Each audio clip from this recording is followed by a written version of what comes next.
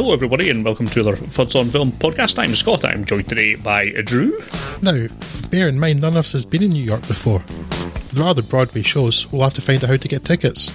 There's also a lot of street crime, but I believe we could watch that for free. And also Grey. And the movies referenced in that particular joke were, well, Gremlins, because that's what we're going to talk about. And I suppose, because we don't really have any other particular lead into it, we might as well just start talking about the first one in the series, which is Gremlins 1. Why not? Shall I do that? Yes, you should. Excellent. I like doing what I'm told. What present do you get the child whose father thinks he has invented just about everything? In the case of patent botherer come travelling salesman Randall Peltzer, you take a detour through Chinatown and come home with a hitherto unidentified creature called a mogwai. Basically, a biologically functional kid's plush with the cute dialed up to 11, a mogwai seems the ideal family pet. Placid, cuddly, and on the face of it, pretty low maintenance. As Randall gifts the creature, now named Gizmo, to his son Billy, Galligan, he does, however, have a set of rules by which the young lad must abide. Bright light is debilitating and sunlight can be fatal. They don't react well to water, and you must never, ever, under any circumstance, feed them after midnight. Unless, of course, you want a plot to happen, in which case, have at it, mate. It's not long before Billy inadvertently breaks two of those rules, and Gizmo first multiplies into an assortment of deranged clones which then themselves mutate into a murderous menace, the likes of which the sleepy town of Kingston Falls is entirely unprepared for. Small-town stereotypes inevitably fall foul of the gremlin army, whose amusingly anarchic endeavours see them dispatch the townsfolk in a multitude of inventive ways, all the while having a whale of a time as they manifest their brand of madness in a mode somewhere between Halloween's Michael Myers and the cast of Jackass. Indeed, the most fun is to be had spending time with the Gremlins, rather than any of their human castmates, or Gizmo for that matter, which makes them either the movie's best asset or its biggest problem, depending on how you look at it. If you've somehow avoided Gremlins so far in your life, I defy you not to have a whale of a time as we watch Leader Stripe and his cohorts trash bars, run snowplows through houses, and launch old ladies out of top-floor windows at the end of turbo-enabled stair lifts. If you're expecting the same level of If you're expecting the same level of engagement within the human cast as they make their way enthusiastically, yet ever so slightly workmanlike through Chris Columbus's script, well, it ain't going to happen. Not that I suggest Zach Galligan be the one to lay waste to a cinema or attempt to strangle a dog with a string of fairy lights. We'll leave that up to Garmin. But you get where I'm going with this. There's an inside joke and then some. Deep cut for... Well, it's not even a deep cut. Harking from... It's more of a... If anything, it's a shallow cut at this point. If you weren't in the room with one of the three of us in the last 10 minutes... It's barely even a razor burn at this point. Yes, the odds are... Oh dear. Harking from a time where Eastern motifs in popular culture were convenient shorthand for, quote, mystery and intrigue, unquote. The quantum of their day, if you will. Gremlins is an odd film to revisit now. Having set the box office alight and captured the hearts and imaginations of a generation with its blend of, how is this PG? Violence and screwball antics, a quick demisting of the nostalgia goggles reveals a family film that's not really suitable for the family, a horror film that's not really horrifying, and an overall package which is alright, I guess. Then again, I say the same about a lot of films from this period, most notably this movie's 1984 stablemate Ghostbusters, and enough people disagree with me on that one to suggest I may be entirely incorrect, if not a misogynist. Very much a product of its time, Gremlins perhaps benefits most from remaining comfortably in the memory rather than being subject to any kind of rigorous review in hindsight. And, yes, it is always midnight somewhere. Yes, I do disagree with you a bit, Craig. Not on Ghostbusters, which I have mentioned on this podcast several times, was fine and still is fine. Gremlins, I always liked a great deal more. I still like Gremlins a great deal. It's, to be honest, I find it more horrifying than almost any actual horror I've ever seen, but that's not quite the praise for it that you might otherwise think. There are certainly horrifying moments, like a gremlin's head roasting slowly on a fire, or the ending where the lead gremlin melts in the most disgusting manner. I just think it's fun. It's one of only 2 or 3 things that Chris Columbus has been involved with that's been any good at all. So, it's got rarity value. I love Gremlins. I love the anarchy of it. I don't particularly disagree with you that the humans in it are fairly anodyne.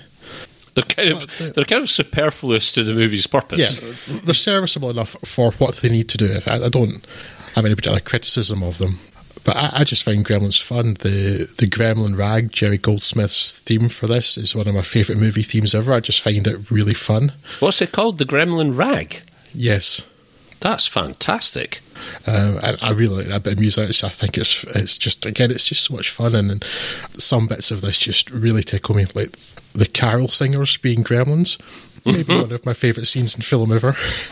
and the moments shortly after it that you referenced that had me laughing just with you mentioning it, with the old biddy going flying out of a top story window on the end of a chairlift. That still packs a punch. There's no denying that still packs a punch even now.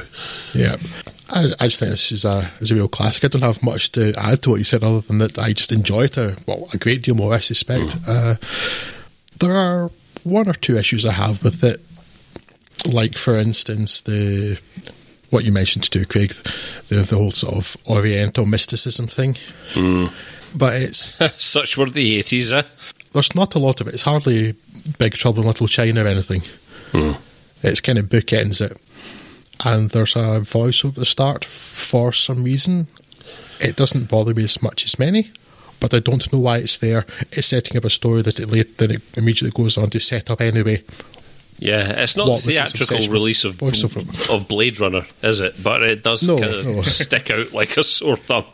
Yeah, so I just wonder why it's there, because it's not necessarily you understand everything within the next minute or 2 anyway. Yeah, beyond that, I just appreciate it. It's kind of surprising coming from a Chris Columbus script, to be honest. I think Joe Dante, the director, maybe had a great deal more influence on it, but it's just everything's so solidly set up in the script and so much of it pays off. Even something as simple as the film basically has Chekhov's swords literally hanging on the wall. But the film shows them in a way that it sort of draws attention to them without it being ridiculous, so you don't suddenly wonder later on, where did a sword come from? But at the same time, the way it's introduced kind of gives you an idea about how things are in that house and the sort of slightly shabby state of repair it's in because of Rand Peltzer being otherwise occupied and stuff. There are bits like that, like basic mechanics of the script, that I think are done really well, and the rest of it I just think is incredible fun. Yeah, I'm probably more on Drew's side with this, although ultimately it's not a film that I've thought about in a good long while, actually. I saw this donkeys ago, never really come back to it, so I don't know if I was surprised to find it to be just as much fun as I remembered it being, 20, 30 years ago, whenever it was that I last saw this. It's just a lot of fun. Agree with all that you're saying. I really like the design of the gremlins. I think that's really this movie's trump card. They all just look great, and they're just visually interesting little creatures, much more than the Furby-esque Mogwai itself.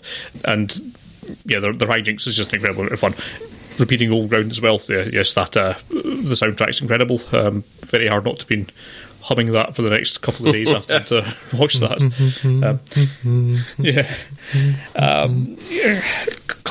Chris Columbus. Now here's an odd one, because this might be the only Chris Columbus thing that's any good at all, and it has elements, and I think it must be more from Joe Dante's script. Obviously, we're going on to talk about Gremlins 2, which has all the meta of it, and I've seen some reviews where it kind of ties that back into it kind of starting in this film with things like the whole Chinese mysticism thing being played up as though it's a bit of a trope, and there's lots of kind of I can kind of see where it's coming from that, but I suspect it didn't come from Chris Columbus. I'm pretty sure it came from Joe Dante, because Chris Columbus is not someone who's proven to be of any good whatsoever with anything else that he's written, so probably more the director's influence than the writers there, I would suspect.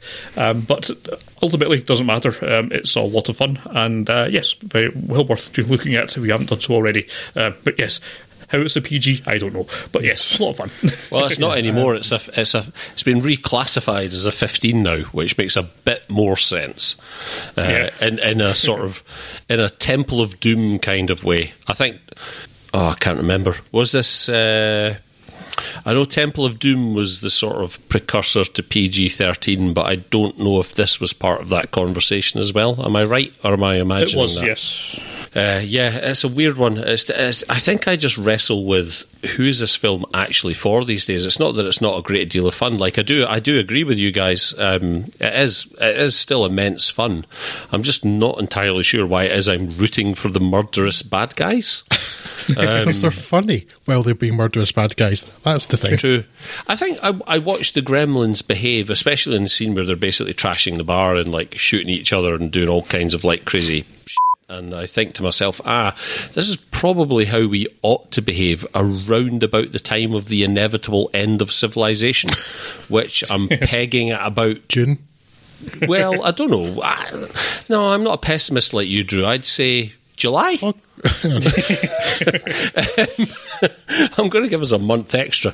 I like to think I would behave that way eventually, but yeah, I don't know. It's just there's a real sense of discord around this film. I'm maybe just overthinking it. It's there just to be enjoyed, and if you can get on board with the notion of rooting for the bad guy, then yeah, the Gremlins in this movie are having a lot of fun. I'd also convinced myself that this was a Jim Henson joint when it came to the puppetry, the actual Gremlins themselves, and it's not. It is a studio whose work I actually am completely unfamiliar with, because I looked it up earlier.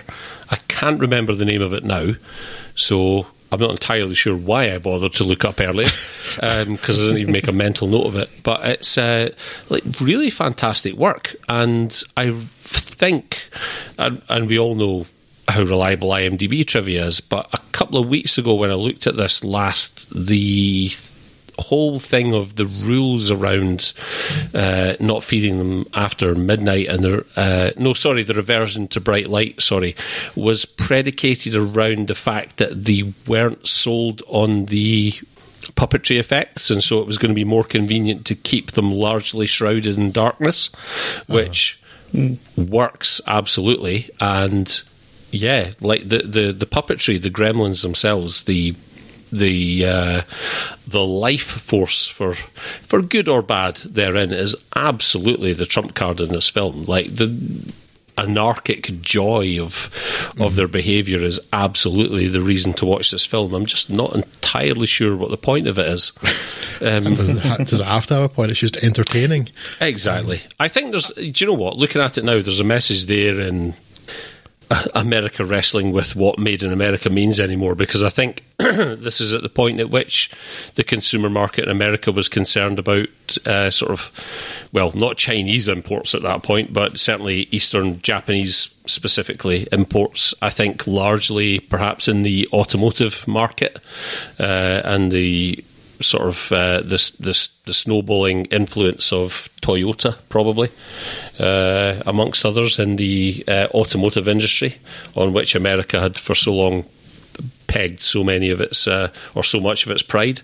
But if that ends up being little mental green creatures babbling nonsense and shooting pensioners out of top floor windows on chairlifts, then cool. It's good.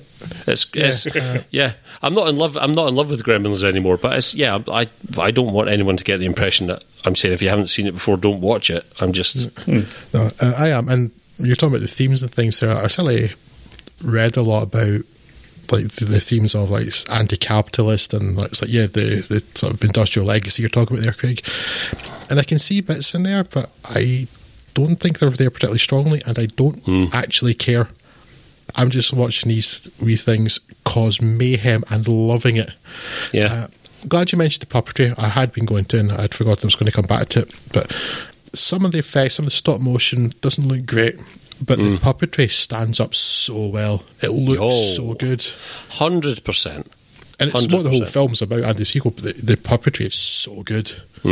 One last thing I want to mention too, because I want to bag on Chris Columbus, because Chris Columbus, he directed Home Alone films, which I think are actually all right, but he didn't write them. Maybe that helps. He wrote this, and those are the only two things of his that are tolerable, because he also wrote, if you recall, The Goonies, which is the worst of things, which is 90% shouting. Intolerable nonsense, that film. That's got nothing to do with Gremlins. I just wanted to bag on The Goonies and Chris Columbus, as we've done in a previous episode, because, well, I hadn't got it out of my system yet. Chris Columbus, journeyman, safe pair of hands. I'm not going to rag on him for that. Would I like Chris Columbus's career? Yeah.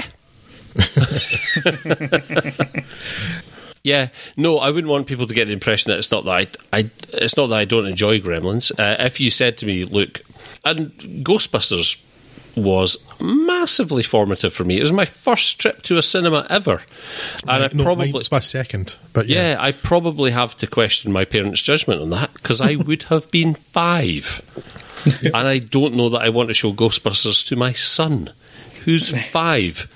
Different times, listeners, different times. But yeah, Ghostbusters was the top of the box office this year, if I recall correctly. And I would say to you now that if you're going to watch either Ghostbusters or Gremlins, watch Gremlins, because it's a great deal of fun, and the anarchic element of Gremlins I don't think will ever tire. It's just the rest of the framework around it is kind of perfunctory to a point where I find it difficult to recommend, but yeah, that's Gremlins, man. Shall we move on then to Gremlins 2? I think we should probably do that. Sequels are not a rare thing, especially not sequels. That's great.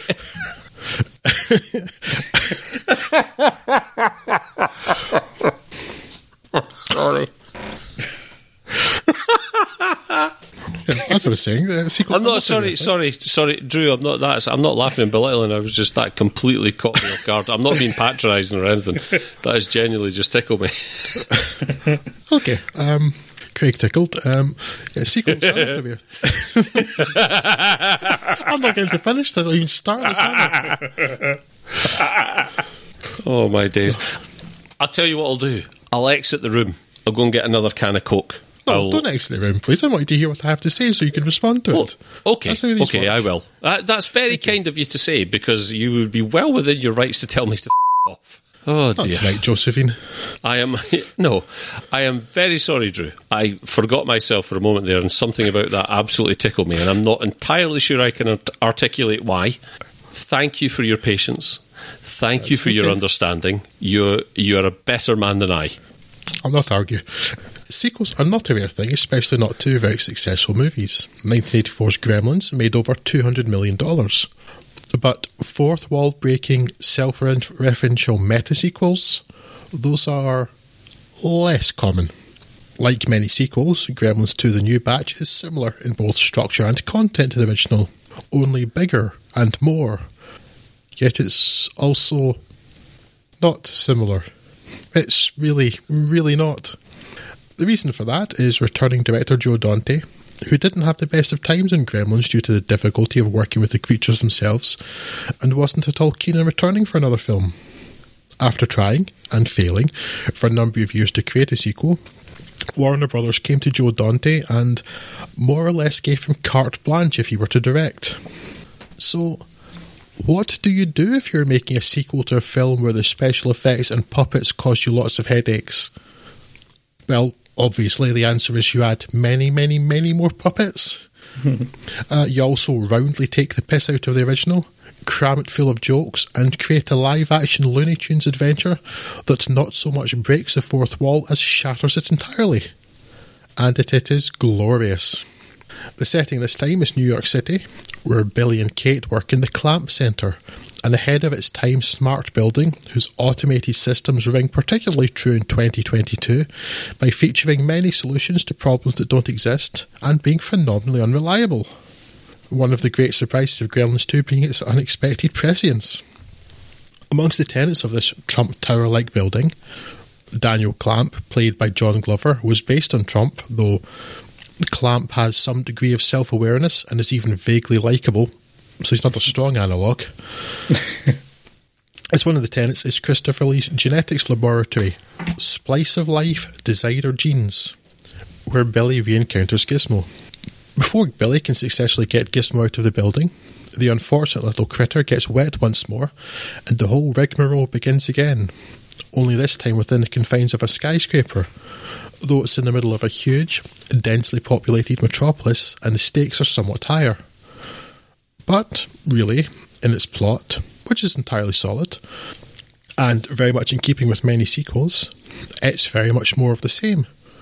And that's fine.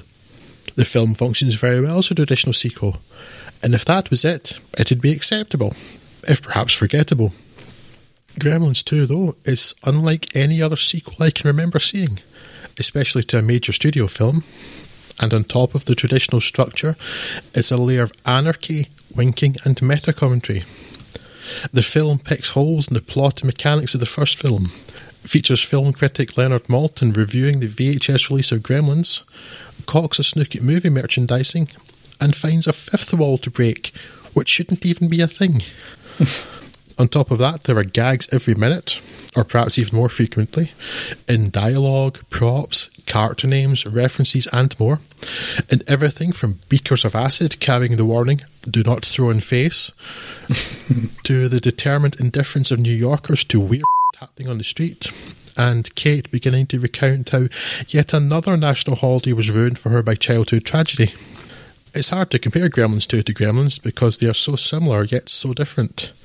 The original is a better film and a classic, but each time I watch the new batch I like it more, and I am now far removed from my largely underwhelmed first impression. Though, to be fair to younger me, I was 10. Now I know better, and so should you.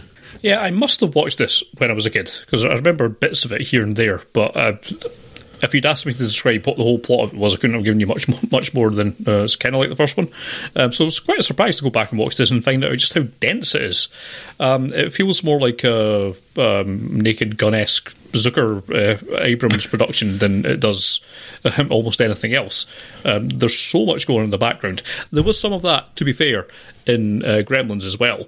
Lots of little background gags and things going on there, but nothing like to the scale that's been managed in Gremlins 2, which was a bit of a revelation. Did make me want to go back and actually I'll need to watch this again a few times to pick up on all the rest of it. Yeah, awful lot going on there. Lots of great, almost cameos from like Christopher Lee and the holographic Doctor from Star Trek. And, I think that, as you kind of say there, Drew, I don't know if we could necessarily say it's a better film than the first one, given its genesis and kind of how it's plotted and all that, and but it's certainly it's its own beast, I think, and a very worthwhile watch in its own right. And yes, it's arguably something that probably rewards repeat viewing more than Gremlins 1 does, I would think. Yes, interesting little film. Very happy to have watched it again, and I shall do so. I will definitely watch it again sometime soon. It's just before you go on, Craig, it's like, in terms of like repeat viewing too, because they're so, as you say, Scott, it's so dense. There's so many things you could easily miss, like the No Gizmo t-shirt and the little teddy bear with a noose around its neck, and there's just so much going on in it. It's weird because by all accounts, the effects studio who created the puppets kind of, was it the same one who, and I've not bothered in the interim to look up who it was. Is it the same studio again? I don't know if it's the same studio. I know the puppets guy, like the main special effects guy, was different. The first guy at that point he'd done special effects on The Fly, and he himself directed The Fly too, I think. Mm-hmm. And so they got a different guy in to do the ones in Gremlins 2. So they're kind of in some degrees better. Certainly they're different because he wanted to put his own stamp on. So they do look notably different from the puppets in the first one. Yeah, it's like the volume of Gremlins has increased exponentially. It's ludicrous the number of Gremlins puppets there are. Absolutely bizarre. And the most impressive thing I think about Gremlins 2 is the fact that the effects teams rose to the occasion, because by all accounts, from what I understand, they struggled on the first film. But was it 6 years between movies? Yeah. I can't remember if Gremlins 2 or Back to the Future Part 3, because they were both 1990 production dates, was the first 12-rated film I went to see at the cinema, but I think it was Gremlins 2. And at that age, I was, news just in, I wasn't quite 12. I had to lie to the person selling the tickets. But I was also incredibly impressionable.